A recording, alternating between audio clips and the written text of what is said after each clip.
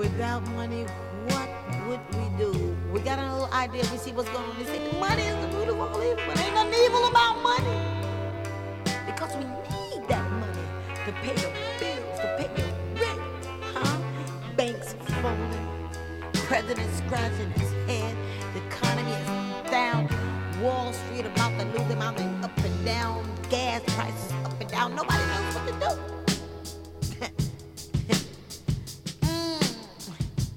You know what we need, though? Money!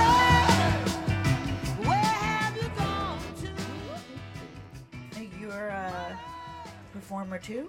I was a musical comedy actress first career. Oh. Yeah, that was my studies in school. I was a drama major at UC Santa Barbara with Michael Douglas. We did a play together there. Oh my God. Yeah. Oh my God, yeah. So I studied acting and dancing for many years, and then I went to the American Academy of Dramatic Arts for a couple of years. Oh, and how great. I got an agent, and she moved away and didn't tell me, which is nice. She said, lose 10, 15 pounds, and then I'll get you out. Uh-huh. And I lost the weight, and she never called me. And after about 6 months, 8 months, because I thought, oh, this is what you do. You wait for your agent to call. She never called. And so somebody said, I think she died. And I said, what? And then another person told me she's in Palm Springs. So either you're in Palm Springs or you're dead. But anyway, she wasn't calling me. She was dead to you. She wasn't sending me out. So, and then any auditions I went on, it was just harsh, critical. Like I couldn't do what I love to do, which is acting and comedy, right? Yeah. So it just, I just said to myself, there's something else I'm supposed to do here. I think actors are wonderful and performers are wonderful, but if it doesn't bring you joy entirely, and I grew up in the business. All my family's behind the scenes, so it's the business part of the show. Yeah.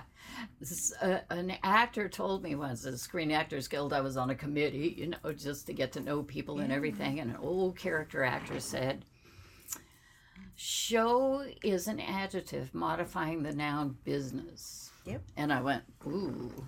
And you know what? As a business, I didn't enjoy myself. I loved it in school because I loved that. Uh-huh. But I did Hello Dolly with Martha Ray.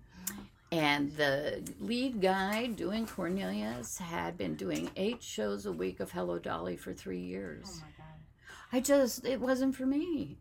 My gosh. I wrote my agent a letter, said I'm done. Wow. I played Ermengarde. Yeah. Hello Dolly. Oh. So you were in musical theater too, not just acting, but musical theater. I was carried on stage at 6 months old. And that's my awesome. earliest memories are of watching my mother playing Mama Rose and Gypsy, and I would sneak out of the camper and regional theater at the Barn Theater in Michigan. I would sneak out of the VW van where they put me to go sleep and sit under the seats in the front row and watch the show. And then I would go to nursery school and sing the soundtrack to Gypsy and totally offend people. But I didn't know what these were. My grandmother nearly crashed a car one time because I'm in the back, in a baby seat, and she said something and I was like, tough titty. Oh, and she was like, what? They're like, no. My sister was like, she heard it in the play. Yeah. Oh my God. Yeah. Some people sit on their butts. Got the dream, but not the guts. Well, that's appropriate for today. And I've never seen that.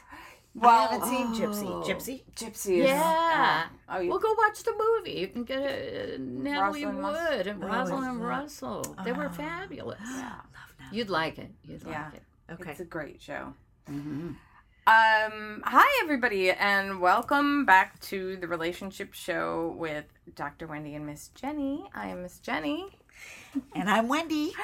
And we are here today to talk about everybody's favorite topic, money, and our relationship with money with the fabulous financial stress reduction coach, Chellie Campbell. Welcome, Chellie. Thank you. Yay. Delighted to be here. I just want to tell our listeners a little bit about you. Chellie is an author, a speaker, and a financial stress reduction coach. She's what I like to call a money health professional. She assists her clients to push themselves beyond their comfort zones, expand their businesses, increase their confidence, and invite in more opportunities and success.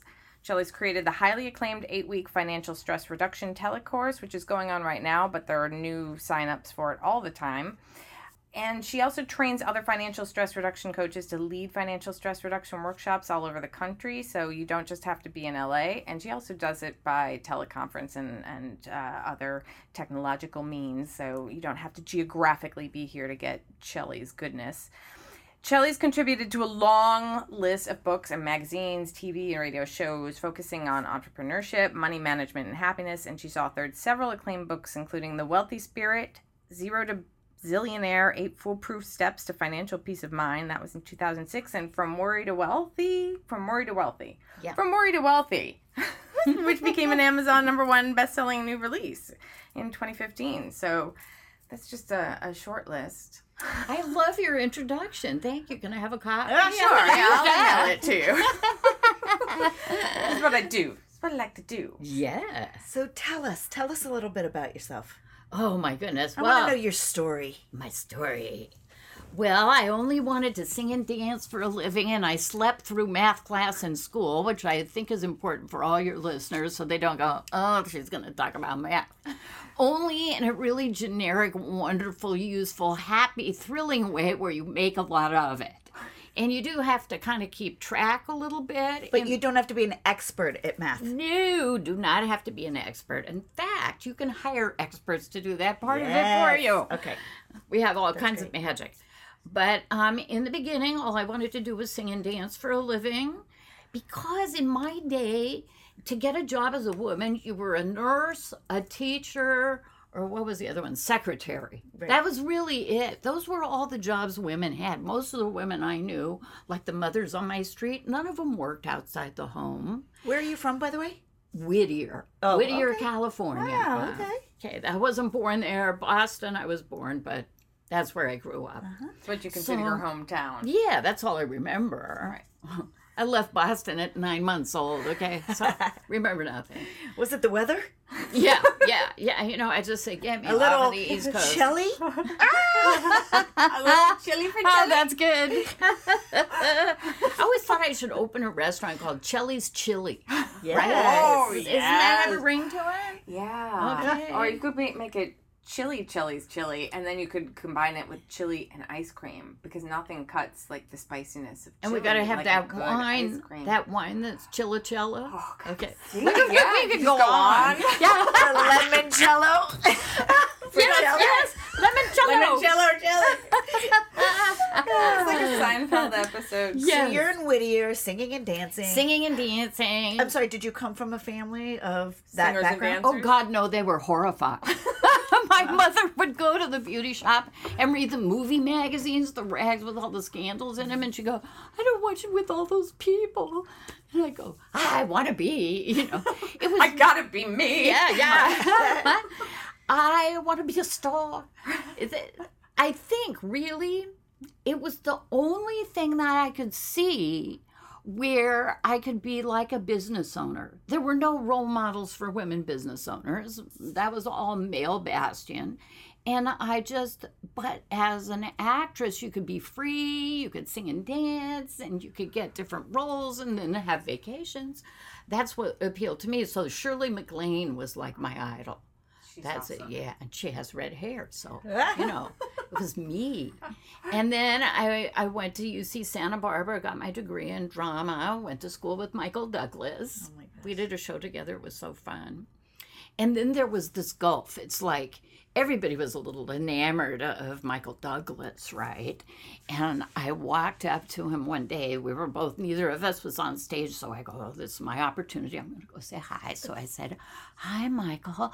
He goes, hi. And I said, that's a really nice jacket you've got. Where'd you get that? And he said, Switzerland. And it was like the gulf between him and me opened up. I had never been to Switzerland. I probably couldn't afford that jacket. And he was a rich movie star's son, and he was going to be famous, and everybody knew it. And I just sort of went, oh, okay, nice talking to you. You know. Bye-bye. And for the longest time, I wrote a story about it in The Wealthy Spirit, my book, because I called it Michael Douglas Jacket. And because I didn't know I was already somebody, I thought I had to be somebody in order to talk to a man like that. And I felt so unconfident and insecure about myself. And I did that for a long time. I call that now, I say there's 3 kinds of people in life: sharks, dolphins, and tuna. And dolphins are happy and friendly and successful and gorgeous. And sharks are eating machines. They're bad. And tuna are the sad. The tuna are the victims of the planet. So the people who don't know who they are, and they're swimming with sharks, getting eaten alive, and they're going, oh, nice sharky, there's really a dolphin in there somewhere. I'll help him find his inner dolphin. You know, so... a dolphin in a past life. So I always say I'm a tuna in recovery. It took me a while. That's hilarious. I had to put myself through the training program to become a dolphin. Tuna Anonymous. Yeah, Tuna's Anonymous. Good idea. I'll have to do that one. So it's all, we're always in a process of becoming. And so when show business didn't work for me, I took secretarial jobs because my mother said, oh, you want to be an actor? Learn to type, honey, which was a skill I could eat on in between acting jobs. So it was great. So I had this 1-2-week job, and third day, the president said, we want you to go full-time permanent. I said, well, I can't do that. I'm an actress. I have to go on auditions in the middle of the day. And he goes, okay, you can go. I said, what? He said, when you need an audition, we'll pay you by the hour. And if you need to leave, you can leave. Wow. I said, who, you got me? Well, the catch was 5 months later, their office manager quit and they offered me that job. And now it's money management and it's, figuring out the budget for the company and making sure everything gets paid and open up a branch office and do systems and procedures. I loved it. Who knew? Who knew I would love this? But this is where I got an area to be in charge of, right? Business ownership again. Yep. Hint, hint. But I wasn't getting it. I was just going, I really like this. And the people were fun. And that's when I quit acting. I just said, I like this. As you're talking, I'm thinking of the parallel between being on stage with actors and co-starring or, and then being kind of the main person, right? The lead. Yeah. And so it seems like, this is leadership qualities. You're the lead. You have a cast. It's still an empowerment, but in a different way. Right. And I was still, when I gave up acting, it was because I was offered the lead in Three Penny Opera at the Houston Alley Theater in Texas. And I went, and that would be fun, and that would be great for 3 months. And then I would be out of a job, and I would not have this job anymore. And I'm not going to make that trade. And I said no. That's great that you had some insight into slowing down your thought process and really thinking about it. Yeah. And I think what I'm interested in is what a lot of people do. They can't do that. A lot of people just boom, impulse, here's a job, let me take it, instead of let me see what's going to happen after that. Yeah. So I think a lot of what I talk to my clients about is the emotional aspect of money. Mm-hmm. There's such a huge emotional aspect, but then there's the thoughts, what you just role modeled, which is let me think, slow down, long term. What does this mean for the future? Yeah. And when I turned it down, and I knew that I was making a significant switch in my whole life. This was something I wanted my whole life, that I had done for 16 years, 8 years in school and 8 years professionally, on and off. And I'm going to give all that up, as my whole thought of who I was as a person was as an actor. And now I was going to be an office manager? What is that? And it didn't sound sexy or fun, I didn't have a good image around it. So I had a really important... Campbell is the office manager. The sexy office. This week on The Office Manager. The sexy office manager. It's as sexy as you make it, lady. The singing and dancing office manager. That's right. Well, I had a really important conversation with my best friend, who was also an actor, who was also starting to do a multi-level marketing company that she was getting it all involved in. And I said, but how do I give up this and do that? And she said, well, what is it you get out of acting? I said, well, I like the people. I like the fun we have. I like attention being paid to me. I like the applause and the acknowledgement. And I have a lot of fun. She goes, what do you like about this office job? I said, well, I really like the people, and I get a lot of applause and acknowledgement, and it's a lot of fun. She goes, same list. Make the switch. And I went, and I got it. It's about the internal value, not the exterior value. This front that we try and put up to everybody and say, well, people like me because I've written books and I teach classes and I'm a speaker and I'm funny. That isn't it. That doesn't have anything to do with why people like you. People like you when you're genuine and when you care about them. This is the most important thing. I got a chill down my back just talking about it, because it's all about focus on the other person. It's like, to be a good actor, you have to really listen to that other person talk to you on stage. Yes. And it's the responses that happen without your even being consciously aware of it, just from listening. And if you do that as a coach, as a therapist, as a speaker, I got a very important message one time when I was first starting to speak. And you would think, oh, actor, singer, dancer, she's going to be a natural as a speaker. Totally naked and exposed, because this is me. I was hiding out behind all these characters. Yes. Hiding out. Hiding out big time. Little Chellie, who always felt inadequate. Okay? Hiding out and putting on the big show, and I could do it on stage, but I wasn't the person that could talk to you outside of it. You know? Now, did you come from money? No. Middle class America. My dad was an aerospace scientist, worked at Rockwell, smart, but always watched the pennies, because he grew up in the Depression. Let me just tell you. Yeah, that worked a number on that generation. Oh, my grandmother and grandfather got divorced during the Depression, because they were living on a farm, scrabbling in the dirt, no running water, no indoor plumbing, nothing. And they finally split up. And my dad always said for the longest time that he went to boarding school, but in his 90s he confessed that he was a foster child. Well, that was a bombshell. It's amazing. Yeah. I think it's fantastic that he got to the point in his life, even if he was in his 90s, that he was able to say it. To like say, relieve himself. This is what it really was. Yeah. Of this truth, to own it. Yeah.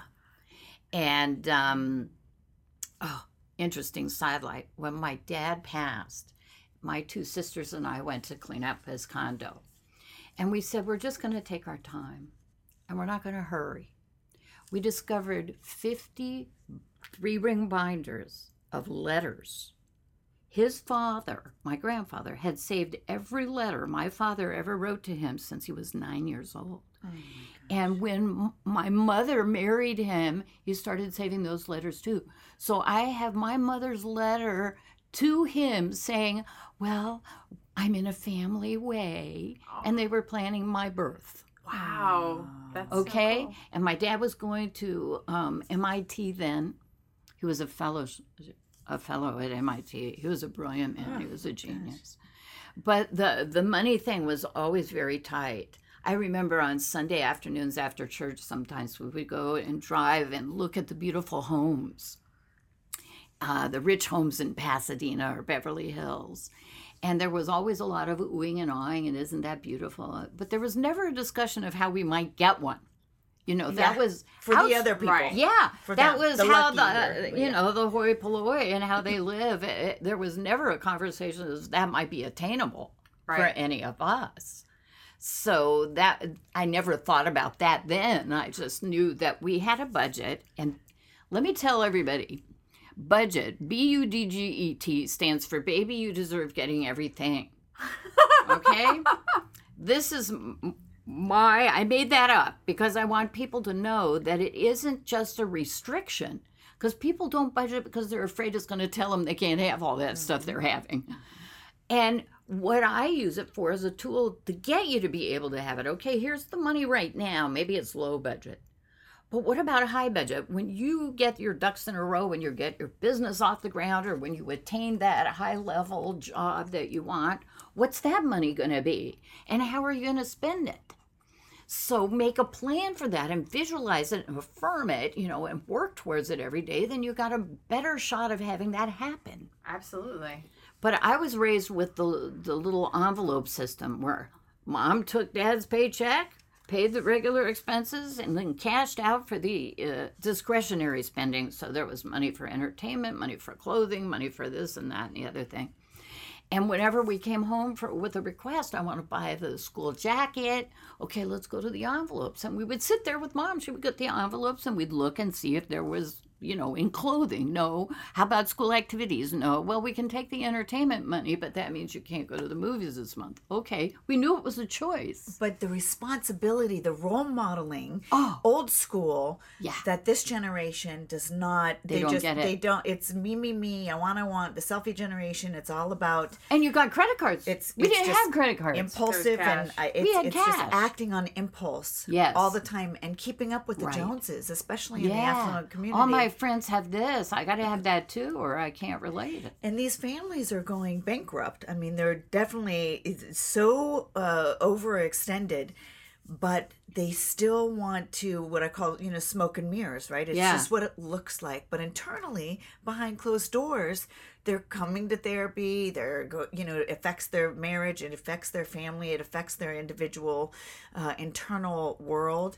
Anxiety, depression. They turn to addiction. It's such a very scary thing. So for you to be able to I get that visual with the envelopes, and I still know people who do that, and it really works well. Well, and I think what's also really interesting about that role modeling, because I certainly did not have that, is that your parents did that with you. You know, that they included you. Do you have siblings? Yeah, 2 sisters. So that they included you, and I'm assuming your siblings, in on that process, so that you had an understanding of it in a very, it sounds reasonable way. I mean, we have a lot of kids come through who, it's almost frightening to me how conscious they are about how much everything costs, which isn't necessarily a bad thing, but there's also this idea that, I'm just going to get it, like that they will just give me it.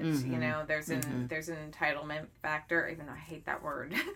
But thinking that they're just going to get it from their parents, and their parents don't want to deny them because the parents feel like they're bad parents if they don't. But the kids are so aware of how much everything costs, and then they measure their own worth against how much things cost. But they're not being taught about the budgeting and the working for it and the meaningfulness of it. It's right. Like, one good pair of shoes that's $300. Like, I have a pair of Gucci loafers, which, although I need to replace them now I think they are like $500 now, but when I bought them, they were like $300 back in the late 90s. I still have this fucking pair of shoes, but it's not going to change. The same style still exists today. So if you're high quality and you can wear it forever. Yeah, if you're going to spend a lot of money on something, it should be this is I feel like it should last, but then you can buy a pair of, $20 flip-flops or,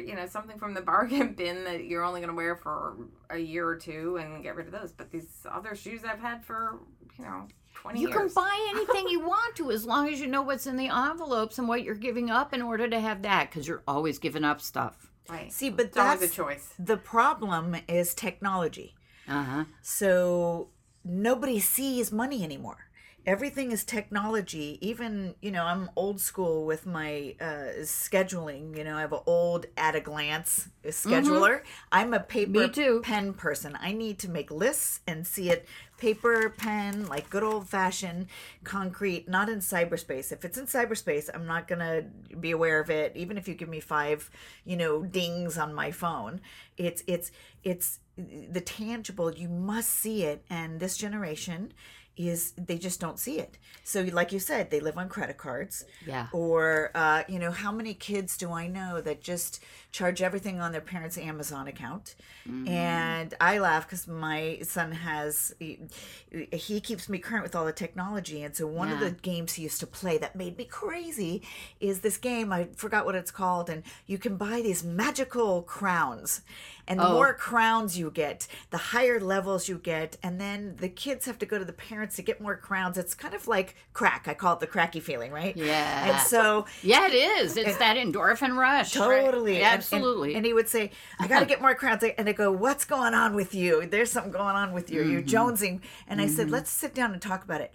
Are you telling me there's a man in Hawaii sitting down, having a pina colada, laughing because he's charging these magical crowns that are nothing? They're nothing except internally they're validating you're better if you get 10 more crowns. Yeah. No, you can't do it. Yeah. But I think it's brilliant for the man who's sitting in Hawaii. He did something good. Yeah, absolutely. I mean, the whole technology about getting the kids stuck on, on all this magical kind of stuff, the internal world. But it's like not you just said, about the kids. addiction. I mean, it's adults. Oh, I mean, yeah. For sure. How many invitations every day do I get on Facebook of so and so wants you to play this and I don't do any of those things, but it's constant. I mean, adults are just as guilty of it. Oh, listen, I play the little slot machine games on my phone. I play Is it free? solitaire. Is that free? Yeah, Okay. It's free. Yeah. You can buy chips, Yeah. and I will admit I bought the crowns. But I have a budget for that. Okay, See, you have a budget for it's it. part of my entertainment budget, and if I want to spend my money that way, I get to because I'm in charge. But it's not getting out of hand because I've done the getting out of hand thing. But that's the problem is there is no budget. Nobody is talking about boundaries Yeah. with finances. With money. Well, kids couples still don't aren't talk taught about that in school. No, they're not They taught. think, oh, That's you got to true, learn too. this at home. But if your parents don't know, they can't teach it to you. Right, and then again, it just is putting you into a position where it's more difficult for you to rise up in the system. See, it's very difficult for people when they have unlimited access to things and they get used to having the things, then to deprive themselves or to do delayed gratification. Oh my God. Instant gratification takes too long, right? Yeah, Right. there was someone on TV just talking about that nobody wants to feel feelings anymore. So they can't hear no. They can't hear not, we don't have the money. Yeah. That's a very prideful thing instead of just owning and being authentic and saying, I don't have it. We can't. You know what I tell people to say? Huh. That's not my budget priority right now. Oh, now if you said that, Uh-huh. no, that's not true because so my husband didn't grow up with money and Yeah. I did grow up with money. Uh-huh. And I was the kind of person who felt like, I just expected money grew on trees. I really did. Mm-hmm. The blessing is I saw a workaholic dad who's still 86 now and working and doing what he loves. He's a Okay. producer, director. But we grew up in Beverly Hills and we came from Chicago. Yeah. And my mom was, in show business and then she had 3 babies and whatever. But really, we grew up where we never learned about the respect of money. Yeah. Because my dad came from a very poor background. He didn't want us to go through that, so he did the opposite. Right. And but so then, you had a young adult or me, my brother and sister, who just kind of expected what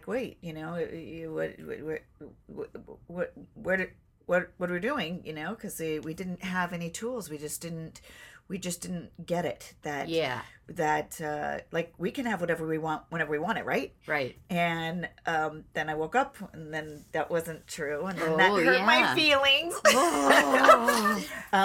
But my dad always said, do what you love and the money will come. Right. And Which is not true. by the way. It isn't true? No. Interesting. No, okay. you can do what you love. I know a lot of people doing what they love and they're broke as hell. Okay. Okay? Yeah. So if you have a poverty complex going on, you'll just give all the money away. You won't ask to be paid well, because I'm doing what I love, so I don't have to make a lot of money. And then you feel broken, impoverished, and you don't get the stuff you want. So you're not validated for the thing that you love. Yeah. Got it. So do what you love and make the money follow is the way the book should be written. And so let me just reframe that. Yeah. My dad said, do what you love and the money will come. Yeah. And his behavior that I witnessed day after day to this very day is you work really hard. Right. So which that's is another... the nonverbal message I got. But Yes. I definitely got that because my whole family were all workaholic. I mean, work that in something that we love. But we work hard. And this is another dynamic that I think needs to change really badly is that everybody thinks you got to work hard. Well, why not work easy? Work smart. It works smart. And don't overwork. The reason people want to retire, everything in our society you hear about money is from financial planners who want to convince you you're going to be old and sick and broke and you got to save all your money now because that's how they make money is by investing your money, right? That's all we hear about. And I am the anti-retirement girl, okay? It's like Dame Judi Dench, the English actress, she wrote an autobiography, and furthermore, I love it. She says in there, people always ask me, she was 79 when she wrote it. She said, people always ask me if I'm going to retire. She said, people retire to do what they love. I'm doing what I love now. Why would I want to stop? There's always going to be a part for a little old lady in a wheelchair. Right. So I'm looking at, I love what I do. I'm empowered by it. I love helping people with their money. I love helping them be successful and fulfilled and happy and joyous and rich. So why would I ever stop doing that? To do what? To play games on my phone? Right. To sit and watch television? Do you know the average retiree watches 49 hours of television a week? And people are so frightened about running out of money, even when they have plenty of money. They go sit at home and they go, well, this is the time I'm supposed to travel, but I don't want to spend the money. Because they're in the habit lifelong of saving money, not of spending. Fear. All fear-driven. So when did you get the message that you had that, okay, so you got your full-time job. Yeah. And when did you kind of, develop your system and... Well, what happened was that job lasted 4 years. Then I went off for 2 years and worked for a motion picture production company. I thought maybe I want to do something on the other side of the camera. So I worked for the acknowledged worst boss ever in America, Scott Rudin. Okay?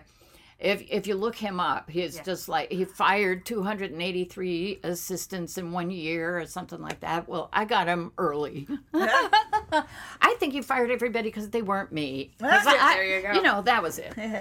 But this is partly when I'm figuring out the tuna thing, because I was a tuna. I had left a bad marriage where I was treated badly. And now I have a boss who's yelling and screaming. And I read a book called When I Say No, I Feel Guilty. And that was a really education of a tuna book. You have a right to say no and to stand up for yourself. So don't be a victim. Yeah. Mm-hmm. So the next time he yelled at me, I asked him, please not yell at me. Ooh, that's huge. I don't think anybody had ever said that to him. I said, I need to... respectfully request. He yelled at other people. This was Edgar Sherrick, Scott's partner at the time. And he was a screamer. He screamed every day. As long as he didn't scream at me, it was okay. But then that one day, he screamed at me.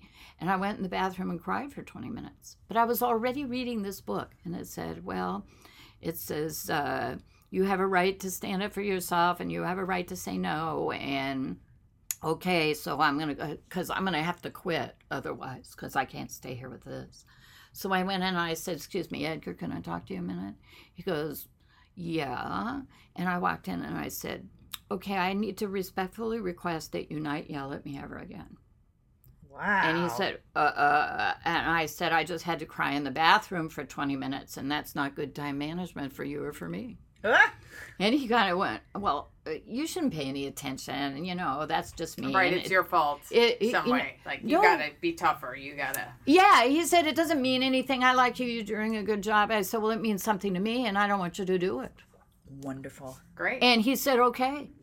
Oh, my God. And I walked back to my desk, and I went, he said, okay. I thought I was going to get fired, but he said, okay. What was that feeling when you... I mean, I know it's so long ago, and No, I remember the feeling exactly. I'm seeing myself walk to my desk in total shock. Ah! Total shock. I was just, I felt like out of my body, unreal. I couldn't believe that he said, okay. That it worked. Well, it worked for 3 weeks, and then he yelled at me again. I went and cried in the bathroom again. But one of the instructions in the book is repeat yourself, broken record. So I went back in and I said, excuse me, Edgar, could I talk to you a minute? He goes, yeah. And I started closing the door, and he started apologizing. He said, I know. I said I wouldn't yell at you again, and I didn't. I'm sorry, and it won't happen again. And it did not. Wow. Nice. Yeah. You know what happened to me? I got so much respect in that office. Yeah. It was Because you huge asked for for me. it. I asked for it, and I got it. And if I hadn't got it, I would have said bye. Yeah. Because I'm not going to be yelled at every day. That's ridiculous. You were not held hostage by the paycheck No. because your Listen. dignity. I know I can get another job. See, that's one thing I always knew. I was a hard worker, and I'm smart. And I know I can find another job. You don't like me, you don't like what I'll have another job tomorrow. Good for you. Screw you. Yeah. So I did have that part, but in the relationship with people, I wanted them to like me so much. You know, that good girl box, I was in it. Everybody has to like me or I'm doing something wrong. Like I'm in control of you and whether you like me or not. Now I know there's two kinds of people in life. Your people and not your people. And not your people are never going to like you no matter what you do. You might as well give it up now. I just cherry pick my people. Yes. The people that love me, you're in. Oh, Chellie, I love you. You're so wonderful. So are you. You're in. You know, I don't like you and I don't believe what you're saying. Okay, bye. Yeah. It's so easy. Well, I have something called fuck the audience. So I'm sorry that my F word, my F bomb. No, I love that. I say if it, you know, it doesn't matter what the audience thinks. You do what you love. You be authentic. If you know you're a loving, caring, giving person, and they don't like whatever, you know, we do a lot of social media. We do our podcast, our YouTube thing, whatever. We just want to, you know, educate people, empower people. But if you don't like my message, I'm not your cup of tea. Go and find another therapist, another friend, another whatever. Our job is just to hold our hand up and shine our light powerfully and say, this is who I am. If you like this, come here. Yeah. Otherwise, go away. Yep. I took a workshop, an 8-week marketing workshop, and the thing I most remember is he said, in all your marketing, you want to do two things. You want to attract the people you want and repel the people you don't want. I went, what? I had never been taught to repel people. I was all ears. Yes. Give me more of that. So, you know, all of these educational things are happening. I'm reading self-help books like mad, trying to improve myself. And then I after 2 years with that production company, I said, there is not a job on the other side of the camera that interests me at all. What I really love is that bookkeeping that I did, you know, that office manager thing. So, God, send me another job like that. Swear to God. 2 days later, I open up the paper, manager for small bookkeeping service. I went, there. And I got that job. They thought I knew a level of bookkeeping I didn't know. But I just sort of went, well, I'm new here, and I'll get to that question tomorrow. Yeah. I went to the store, and I bought Accounting Made Simple and Bookkeeping the Easy Way. So smart. I read every night. Well, there was also a guy who worked there who was studying for his CPA license, and I said, you know, all this bookkeeping they think I know. I don't know. He goes, I know. That's funny. So I made a deal with him. I said, I'm going to build this company. I'm going to get more clients. I'll get you a raise in 3 months. You cover me on the technical stuff. He goes, okay, deal. And I did it. And they made me a partner. And that's when the entrepreneurial light bulb went on. I went, okay, 20%. I've got ownership. That's going to mean something. I'm going to work hard and make that mean something. And then I bought the company. Oh, my God. Yeah. And then I was coaching. That took 4 years. And then I was coaching my clients because they couldn't read the financial statements I gave them. And I realized from looking in people's checkbooks and stuff, the dysfunction around money. And I went, nobody's been taught it. Right. So I started consulting with people and saying, okay, let me show you in your financial statement here what this says and what this means to your business. And you're losing money on this thing and you got to make more money over here. And 3 people in the same week said, you should teach this. You know, when 3 people who don't know each other give me the same message, I think it's a message. Yes, for sure. I call it follow the breadcrumbs. Right, Yeah. Yep. right. The clues are being left all over. And I went, okay. I've been to motivational seminars, you know, and Tony Robbins had a infomercial running every night on cable. And I watched that and I went, no, that isn't what I want to do. I've done the big room things. I've been on stage, and that is uninvolving to me because you're doing a performance and you're getting applause and laughter, but it's not intimate. Yeah. It's limited. So I had also done group therapy where it was small and intimate, and that's like a rehearsal of a play. I said, that's how my setup is going to be. So I have a maximum of 10 people in a class. So everybody shares, everybody gets personal attention, everybody talks about the issue, about the fear. I wanted to tell you that since it's okay to use language. Fear, I learned in this motivational program, it was called Hypmovation. Okay, it was self-hypnosis to motivate yourself. Okay. And they said FEAR stands for face it, examine it, accept it, reverse it, which is a handy way of, you know, looking at the challenge of your fear and what it means and accept that everybody has fears, okay. And then a lot of people have said it stands for false evidence appearing real. But a woman in my class once, I told those things and she said, oh, I thought it stood for fuck everything and run. So now I tell that story every time in class. So, yeah. And I would imagine you have to have, because Jenni and I love to run groups. We do that often. Yeah. There's a certain level of intimacy, confidentiality, trust. Yeah. I mean, that must be, you know, I think there's a lot of shame and embarrassment Huge. and Around guilt money, yeah. around opening up, being real, responsible. We think it's hard for people to talk about sex life or or issues with their boss, but talking about money even worse. You know, because it has to do with your worth and your ability you have to and say who you it are. out loud. Yeah. So what do healthy relationships with money look like to you? When you look at somebody and you say they're doing it right, what does that look like to you? Well, first of all, they look happy. Because if it's not making you happy, you're doing something wrong. You're either in the wrong job or you're not charging enough or whatever. So I want to see happy, and I want to see I make enough money. And the concept of enough, here's the thing. There is no security in life. There's none. Get a grip. There's not a house that can't burn down, a stock that can't lose its value, a job you can't be fired from. And here we are trying to get enough money to feel secure. There's not a number that will do it for you. What you have to get security in is your ability to cope, your ability to create an income, your ability to do something that's valuable for somebody else that will give you money in exchange for it. And I have lists of things that I could do. And that keeps me from feeling desperate. Oh, I haven't saved enough to retire tomorrow and live off my savings.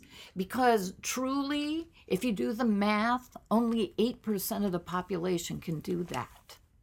Now, a game that we're all playing that only 8% are winning is a broken game. And we have to do it differently.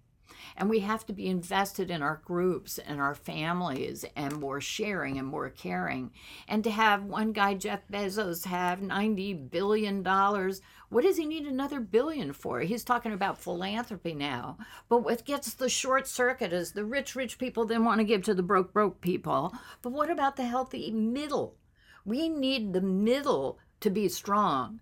It's like Henry Ford doubled the salaries of his employees because he said, I'm not going to be really successful until all my employees can afford to buy a car. Right. So The thing that they're making. Yeah. You want them to be able to buy. Yeah. Right. So instead of having the rich CEOs and board of directors and they keep it all to themselves, because who's more fear-driven than a guy who needs $90 billion? Really. That's what they need. And they're playing one-upsmanship, and that whole male dynamic has to shift. And that's why women are coming into power now. That's why they're hearing from us, is because we're demanding the change. We're saying this has to shift. We have to be more other-centered. We have to be our group. Our planet Earth needs healing. And we're not going to do it from being in our own little group over here that says everybody else is wrong and bad. No, everybody deserves a shot, and everybody deserves to be able to sleep at night and to have somewhere where they can go and put in a day's work if they're in between. Let me put in something for the government. I'll come down and sort mail today, and get my food. We need those options for everybody.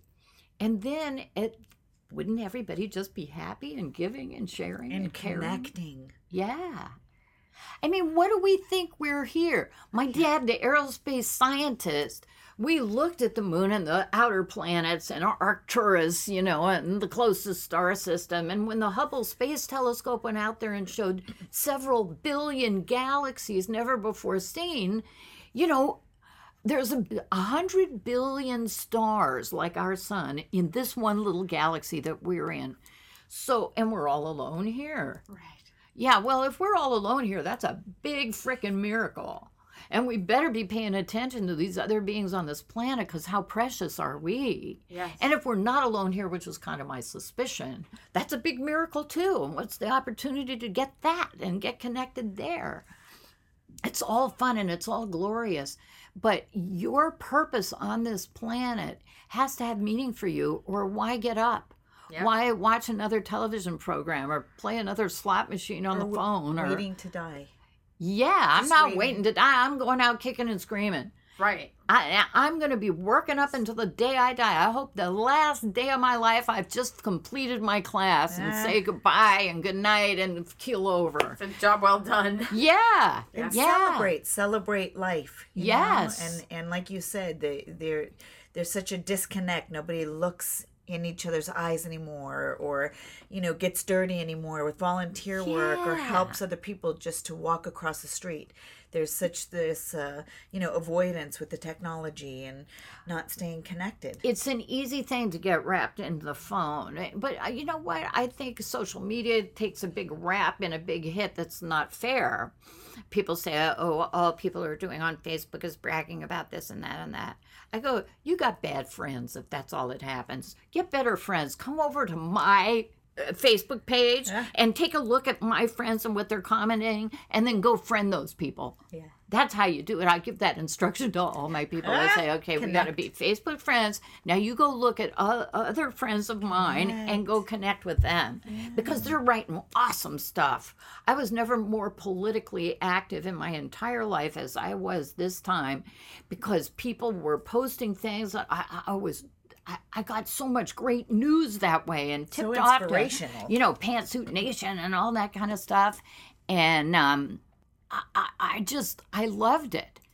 And I took a long time to think about whether I send out a newsletter, and I'm going, am I going to write about politics? And I went, how can you call yourself a thought leader and not write about this? Especially if it's important to you and something that's you're invested in. This is me and not my people, okay? And I'm not making people of the other persuasion. Well, I'm a Democrat, a social liberal.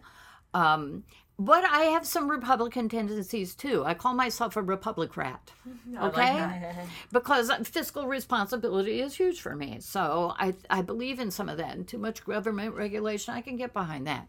But when they start getting their personal freedoms, well, we want our guns, but we want to tell you got to have a child if you get pregnant. Sorry, you lost me there. So I wrote this newsletter and I called it The Great Unfriending of 2016. Because people were unfriending people right and left. Yeah. And if you were a jerk about it, I was going to unfriend you. If you're a reasonable person and can talk about issues, and I had some gangbuster conversations with deep in the wool conservative people who were considerate and talked about what their beliefs were, and I answered what mine were, and we agreed to disagree, but it was beautiful, and we love each other. Okay? And we need that too. Yep. Because what is supposed to happen is the Republicans and the Democrats get together and they compromise. Well, I care deeply about this issue. Well, I care deeply about this one. Okay, we compromise. And we get something everybody can live with. And that's how we make progress. I heard a discussion about this too. I think it was on Pod Save America or something, where they were talking about how do you broach these subjects with family members and loved ones who are of a different political persuasion, and because it gets so heated and emotional, and then there isn't a mature conversation and exchange of ideas. And they were saying the best way, and I thought this was very insightful, to approach it is to try to connect on a values level. Right, so that understanding that their gun issue underneath is something about what they value and what they fear, what they love, right? And it may be the same thing that you fear and love, but it just expresses itself differently. You have a different idea and solution to it, so if you can kind of see it from that point of view and meet on that plane, then the likelihood that you can have a mature conversation or maybe find a compromise is going to be elevated. I finally got my brother-in-law to stop listening to Rush Limbaugh.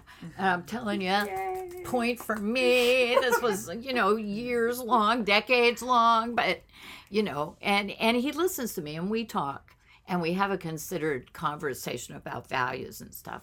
I think there's just sometimes a lack of understanding that the people that are homeless or drug addicts or whatever are not just like you. They haven't had the same advantages as you. And, to understand how somebody might have fallen into those traps and to have compassion.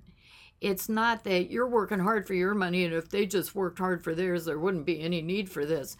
It's really a much deeper conversation and problem than that.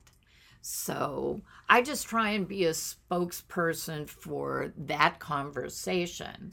I'm not trying to ram my beliefs down anybody's throats. Exactly. However right I think I am. But it is also about role modeling, because I also feel for myself, even if I'm triggered by something that somebody is saying, I try to remind myself, reacting is not going to change the situation. It's just going to turn the volume up as opposed to neutralize or turn it down. And so I just try to listen and be calm. But at a certain point, if the other person can't match that, then I have to sort of step away. But I'm not going to come closer and try to engage more. It's kind of that your people, not your people kind of thing. Well, there's either an opening for you to get through and a listening, or there isn't. If they're willing to listen, you can tell. Yeah. And then you can speak. But speaking to somebody who's not listening isn't going to get you anywhere. And reacting in anger doesn't. Chellie is a work in progress on this issue, okay? But I also don't want to be fodder. I don't want to be an excuse to justify their position either. Like, well, you're just another one of those crazy liberals that you can't. When people say, oh, well, you're liberal, that actually bothers me. And not because I think that there's anything wrong with being liberal. I am very socially liberal. But like you, I can understand fiscal conservatism. And I have a different idea about it than some people. I understand the excesses of bureaucracy that can be need to be contained, but generally I feel like, and this isn't just in this scenario, it can be in any, I don't want to give somebody another person to point to, well, look at that, well, you just can't talk to those hippies, you can't talk to those screaming liberals, right. Those, those well, people if who love those commie Jew dykes, you can't, how they all are. It's like, what? Well, I think our ability to get through to those people is very limited. Yes. Because their mind is closed and they are not listening. Right. So not my people, and I don't go there. Yeah. But the person that says, well, how can you think that? And I really want to know, I'll tell them why I think that and why I think that works better for all of humanity. Because we got all of humanity to consider here. And I think, the balance sheet is one thing for a corporation, but I want there to be a happiness balance sheet. The happiness balance sheet is not how much the CEO is making and how much the shareholders are making and how much the company made in profit, but how did you dispense those profits? And are your employees happy, fulfilled? Do they get to have a life? Are they working a grind of 80 hours a week? See, that's why people want to retire, because they're working too hard. You should work 30 hours a week. 20 is even more better. So I'm doing 20 now, which I love. That's my semi-retirement program, which just basically means I'm still working, but less. I take a lot of time off to play, and people call me Friday afternoon. I say, I can't talk now. They go, why? I say, I'm playing poker. I don't work Friday afternoon. So I'll talk to you Monday. It's like I don't have my cell phone on my business card. My answering machine at home says, I'm not here right now. If you're calling with good news or money, please leave here's my cell phone. If you're not, then leave a message and I'll call you back later. That's great. Yeah, but that's basically it. And so your boundaries are very firm. I'm and real clear. Healthy. Yeah, and I make people laugh about it. So when I hear my answering machines, people are laughing, which I like that. Yeah. So that sounds as if you are describing your life as an example of a life with limited financial stress. So what does a life look like for people who have a high level of financial stress? What do you mean by that? Because being a financial stress reduction coach, so who are the people that you can help? The people that are working too hard, not making the fees that they want to. If they're in their own business, they're not charging enough. They'd like to charge more, but they're afraid of the reaction. People who think that it's all about saving money. I said to one girl in a workshop, I said, so let's say you make your goals and you're making another $100,000 a year. What are you going to do with the money? I'm going to save it for my retirement. I said, are you that anxious to retire? Yeah. I said, maybe you ought to look for different work, because you shouldn't be that anxious to get out of it. See, here are the statistics. Let me ask you a question. This will be interesting. What percentage of the American public do you think is age 65 or older? Oh, it's a high percentage at this point. Oh, crap. I don't Just know. guess. I would say 35. 50. 13. Oh. Hey, lower than 13. I thought. This is how we've been brainwashed. What? Everybody's going to be old and sick. Not that many people live this long. You're going to live to 100, that whole news they're selling. It's not so. If you look at the percentages, and I looked it up because I wanted to know this, 29% of the American public dies before they get to age 65. A third of those people are dead within 2 years after retiring at age 65. The percentage of people that's 90 and above is 1.4. Oh my gosh. Yeah. Over 80%, or people over 80, that population is 4%. Wow. Yeah. So if you're not living now, if you're waiting to live until you retire, you're blowing your life. Yes. I want you to live now and just know you can get a job. You can get work. You can find something to do. What do you say about people who say, I can't get a job. I can't work. There's nothing out there for me. What do you say? Tuna. Right? Tuna. They're not willing to, though. Yeah, they're looking at all the negative. Ego. No. But I know a lot of people who say, I would never bag groceries. I would never serve coffee.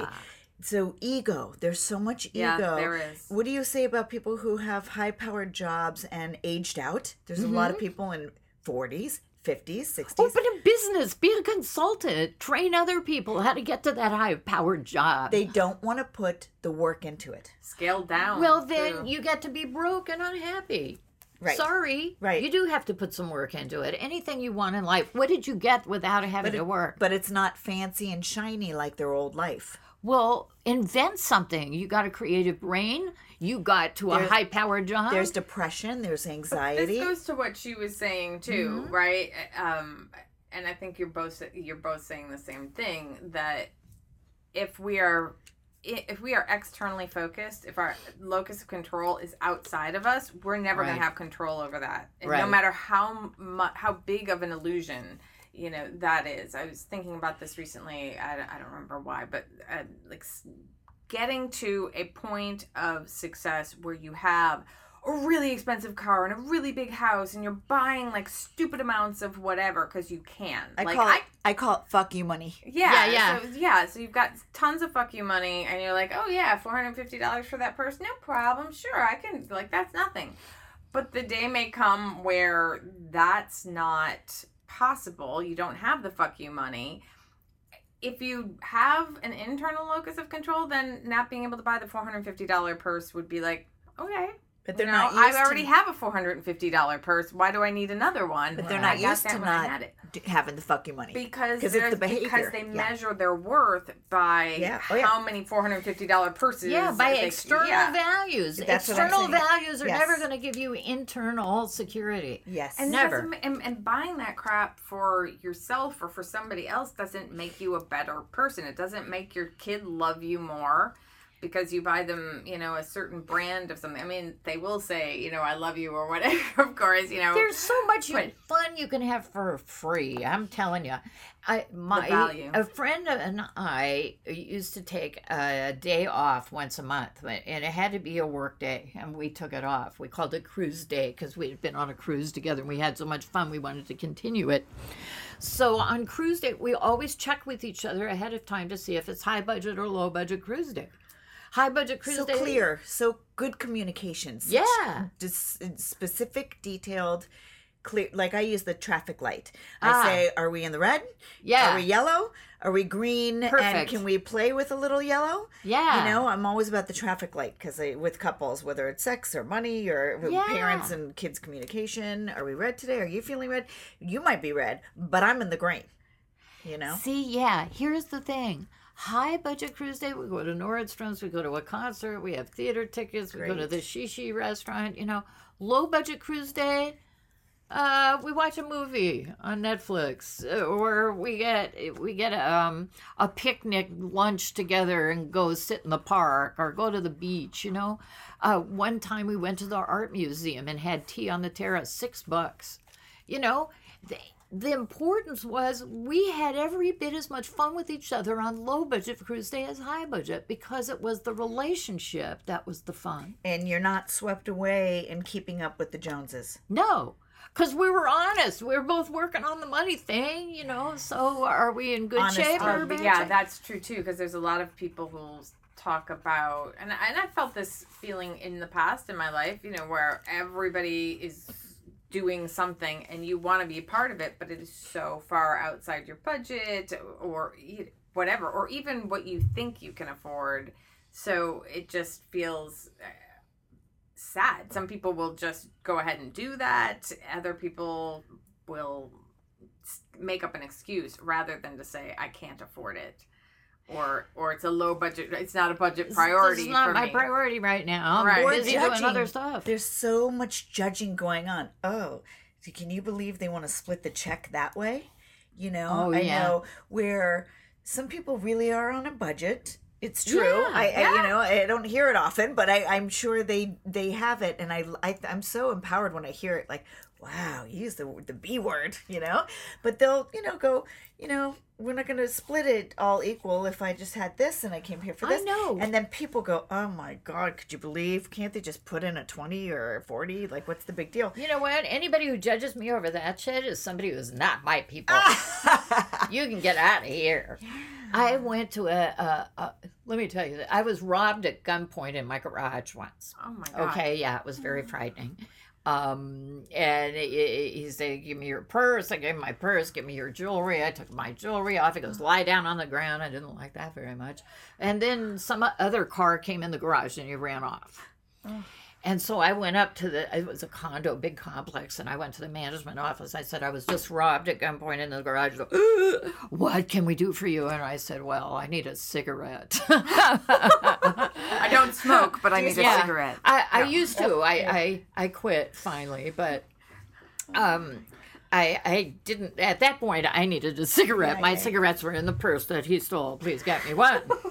So I sat there and I told them the story, and they said, "Well, you're really calm about this." I said, "All he wanted was my stuff. I'll have better stuff tomorrow." And I really did feel that way because several years before that, I had been attacked at 3:00 in the morning in my bedroom, and I fought the guy off, which was amazing. Jesus. So you know what? The guy wants my person, no biggie. Right. So, but anyway, the next day I was going to an all-day conference with, a women's business conference. I had no money, So I called my girlfriend. I said, I don't have my license. I don't have my credit cards, nothing. Will you drive me to this place and loan me, $50 or whatever? And so she did. But I went to lunch with a group of people.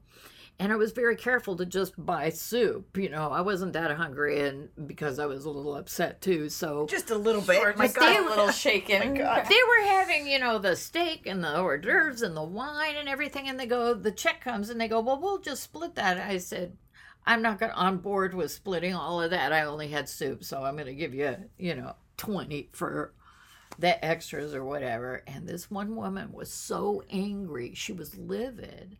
And then I realized later it was because she needed me to help her pay. She had planned on it because she wasn't doing well financially.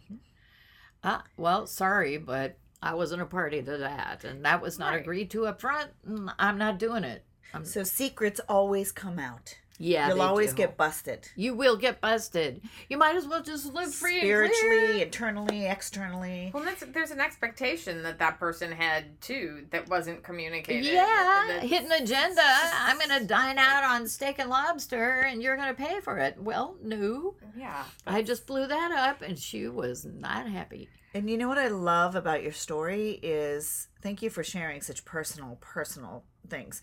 That even through the traumatic things that you have shared, you did not use that as an excuse to not continue to better yourself and live from the best place that you can. Because that's a great way to go. Because of that, life has beaten me down, and so I might as well just get into debt, or I might as well do this, or I might as well... See, if that happens, that guy who robbed me wins.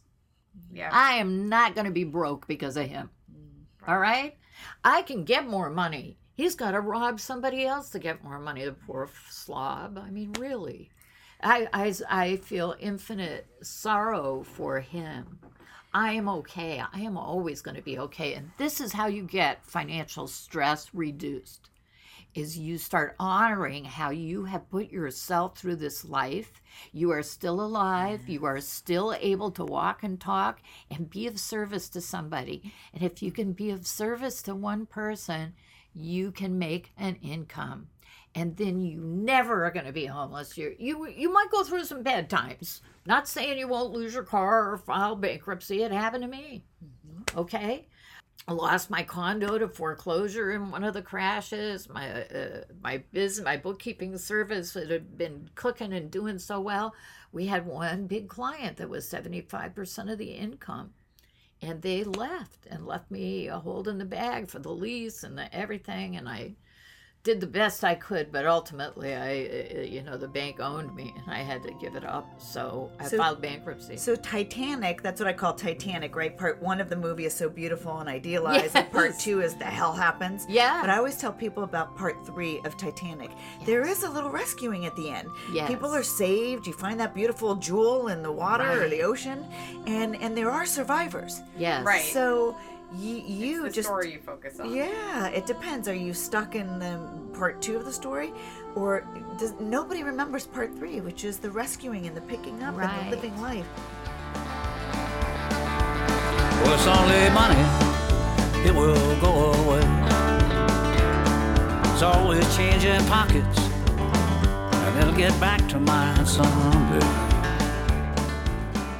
I can't wait to read your books, by the way. You are so Thank you. empowering, really. Thank you. It's so inspirational. And I think everybody should really check you out, really. Thank you so much. I could spend all day talking to you guys. You're so fun. So, just two things I want to touch on before we wrap up. And so many couples talk about or have conflict around sex and money. And so, for a couple having some money issues, what's some advice you might give? Well, I got really good advice here for this, okay? You got to have a family meeting. You got to decide who's contributing what to the budget, and then you're going to have to figure out how you're going to spend the budget. And each partner has to have, these are the things I cannot live without list, and these are the things I'm willing to let go of list. And then you combine them. And my dad always said, marriage is a 60-40 proposition, and you always feel like you're the one giving 60.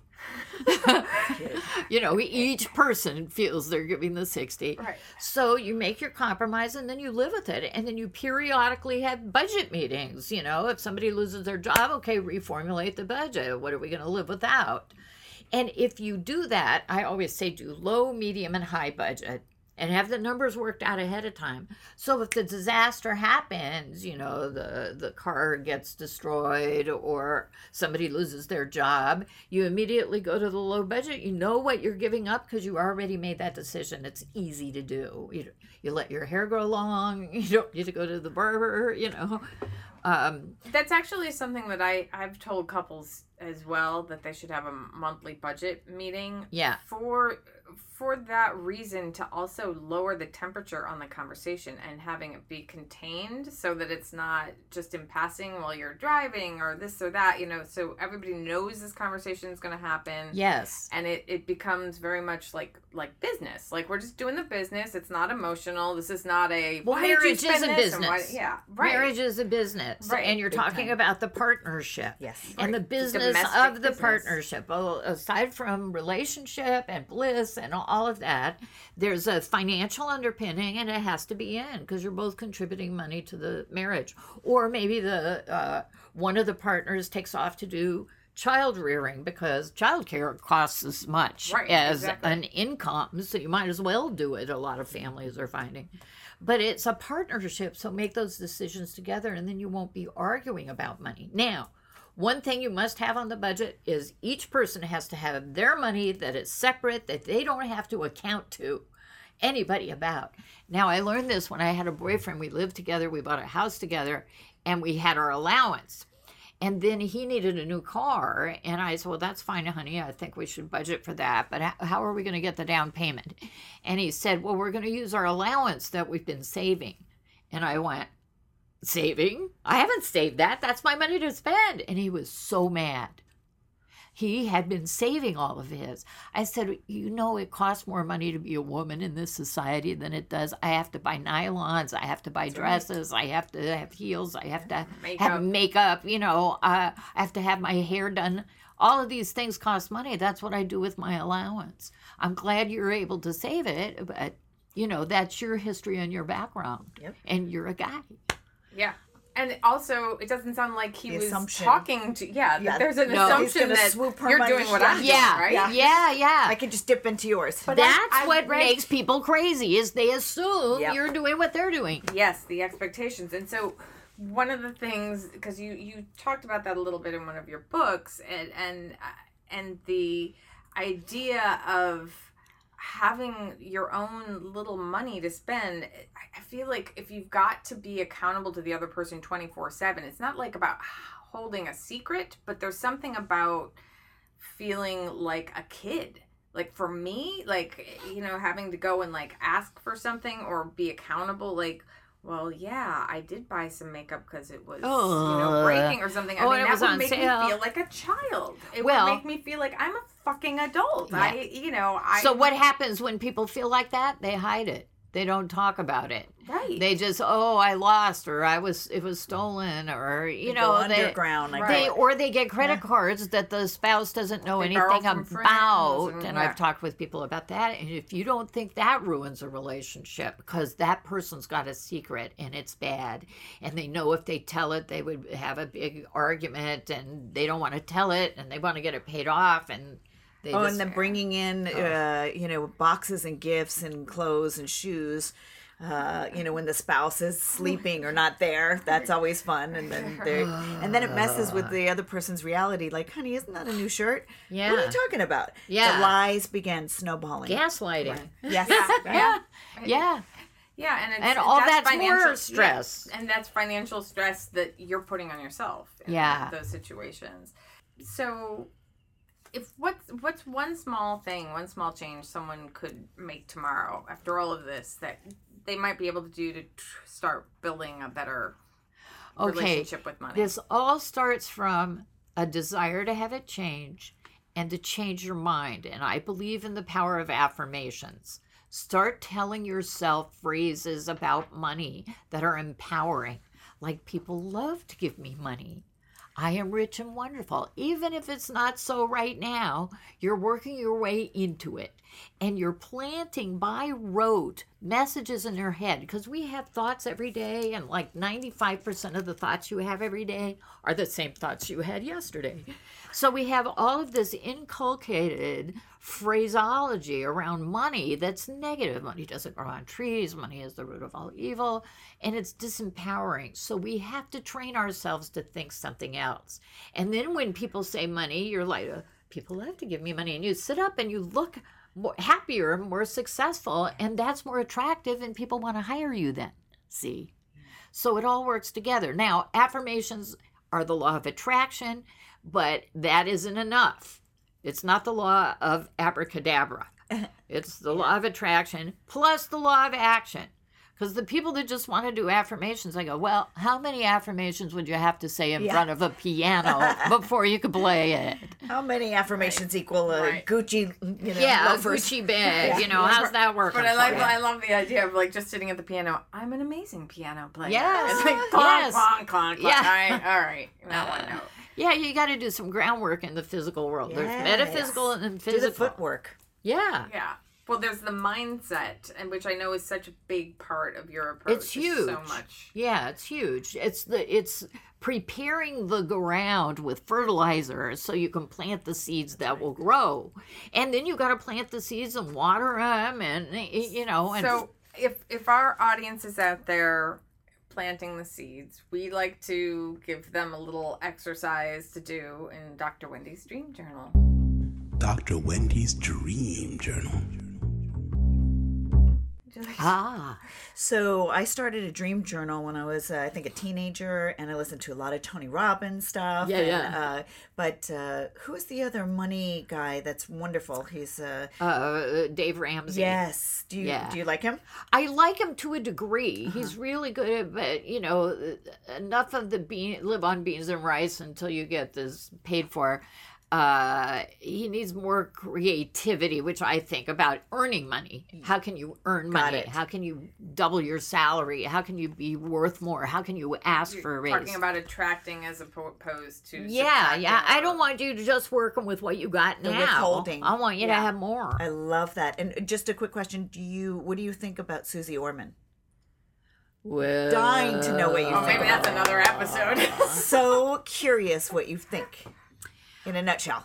And then we'll have you back again to really, because you have a lot. Okay. There's so much about her, positive and negative. I'm curious. She's really too school marmy for me. Like shaking a figure, you've got to do this and you can't afford to do that. You're bad, you're wrong. Yeah. She did a article in O Magazine about age-appropriate expenditures. And this woman wrote in and said, I'm 48 years old. I've worked hard. I've saved 9 months worth of expenses so I can open my dream business, cake decorating business. Can I do it? And Susie said, if you were 22, I'd tell you to go ahead. Oh. But the 40s and 50s are the most important time for you to be depositing into your 401k. I wanted to strangle this woman. That is not okay. And I wrote about it in From Worry to Wealthy. And I said, that is not it. Dream do your crusher. dream now. You don't forget about retirement. Yes. I'm an anti-retirement gal, right? So she's all about retirement. Well, she's an investment counselor. And I was going to say, doesn't she get back? She gets, and I don't know too much, but I saw there was something on YouTube about that she gets on the back end a whole thing of getting paid by tons of credit cards and banks and everything if she gets everybody to direct into buying into the retirement. And you know how she got where she is. Basically, it was a publisher who said, I think it's time for a woman to write a financial book. I'm going to look for somebody to be the face of it. So your workshops and books, are they mostly geared towards women, or is this for everybody and anybody? You know what? I am more geared towards women right now. I've had a lot of men take my programs, but I keep getting invited to speak to women's groups, and so naturally those are the people who come and sign up. And I think I have a special voice for women because women are under so many difficult things. There's a gender imbalance. There's men are dominating in every area, and we just need to take some power back. So, and I'm all over that. So to kind of right the balance. Yeah. So as far as a dream journal, Dr. Wendy's Dream Journal. When I was a young adult, I just began a dream journal where I just wrote all my dreams, all my wishes, and just put fear aside and made a list of all the things that I want to accomplish. Yeah. And so far, I have check marks on all of them because I just, I just dreamed. I allowed myself to dream. And so one of the things that I suggest to clients is writing a letter to wealth. And dear wealth, this is what I hope, this is what I wish, this is how I see my life. Just really dreaming about all the things, getting really crystal clear and specific. And, if it's one house or 3 homes, do you like hot weather, cold weather? Do you want to ski? Do you want to, integrating volunteer work, helping. It's not materialistic things, but it's just also healing. There's so much trauma in past lives about what people saw growing up. Yeah. They saw that really bipolar-ish split between somebody spends a lot, somebody saves a lot, or The Secrets or whatever. Yeah. So, or the first part of the dream journal can be a little bit of goodbye to the trauma part of what you saw, and then, really welcoming in empowerment of how they really want their lives to go. Yes, and I beautiful. also say really important to find a mentor. Find a mentor of who is doing what you love. And you're my new woman on my women's list. I always have a women's list of strong, empowering women that I learned from, and it's just so wonderful to have you here. And you're on my list. Thank you so much. That thrills me. I'd love to be on the list. It's not a good list. When my mom was little, she would say, "You're on my list," and I'd go, "Take me off, take me off." I know. Because I knew it wasn't a good list. That was a bad list. This is a good list. Yes. This is a good one. Yeah, put me on a good list. Well, you guys are wonderful. It's been so fun to talk. But you can see how I get empowered by this work. That's what work is supposed to sound like when you talk about it. It sounds like this because you guys are engaged.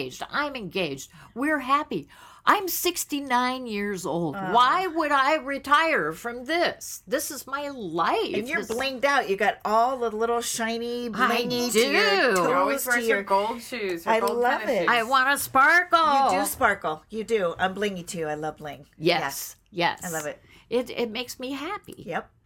I see. That's the number one thing. Is let's be happy. So what makes you happy? What brings you joy? Get it in your life today, not when you're 65 and want to retire. If you hate that job and you're working too many hours, stop it. Do something else. Yes. And can they call you if they need to consult and brainstorm with you? Please call me. Even on my website, it's like free consultation. Sign up here. I'm calling you. I love to talk on the phone with people. Can't wait. Where do we find you? Is it Chellie. Chellie with an... Chellie. Chellie. Chellie.com. And my email is Chellie@Chellie.com. So if you get the spelling of my name right, and you got me forever. Yes, she's on Twitter at Chellie Campbell. She's on Instagram at Chellie Campbell. She's on Facebook. I will, of course, have all of this and links to her website and books and everything in the show notes. Do you have any other tips or resources for people? My favorite affirmations list is a free download on my website too, so you can just start chanting those every day and just watch what happens. We're gonna be starting it today. We're gonna chant. We're gonna get a chant on. So as always, you can find me, Jenny with an I, at Jenny JV Wilson on Twitter and Instagram at The Preppy Rebel. My email is jenniferjvwilson@gmail.com. My website's www.jennyjvwilson.com. We're both on Facebook, Wendy and I. I'm at Jenny JV Wilson, and she's at Dr. Wendy O'Connor and Associates. And you can find Dr. Wendy on her YouTube channel and Twitter. Oh, Twitter is at... What? Oh, Ask Dr. Wendy, Dr. Wendy. And Instagram is I am Dr. Wendy. Yay. And we would love to hear from you for any emails or any questions. We love to answer questions, and we will definitely refer you on to Chellie if you contact us too, because sometimes people just like to call us and say, can you connect me? So we will definitely be referring to you. Cool. And our number 310-712-1230. And you can email the show at relationshipshowla@gmail.com. And thanks for listening. And thank you so much, Chellie, for coming. Oh, it was wonderful. Thank you. And as I always say, be as authentically yourself as you can possibly stand. And as Dr. Wendy always says, stay open. And that's it. Yeah. Yay. Yay. Awesome. This was so much fun. Oh, I know. And I'll share it with everybody.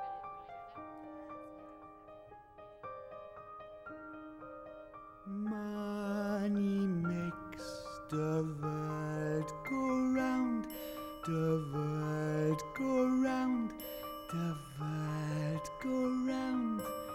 Money makes the world go round.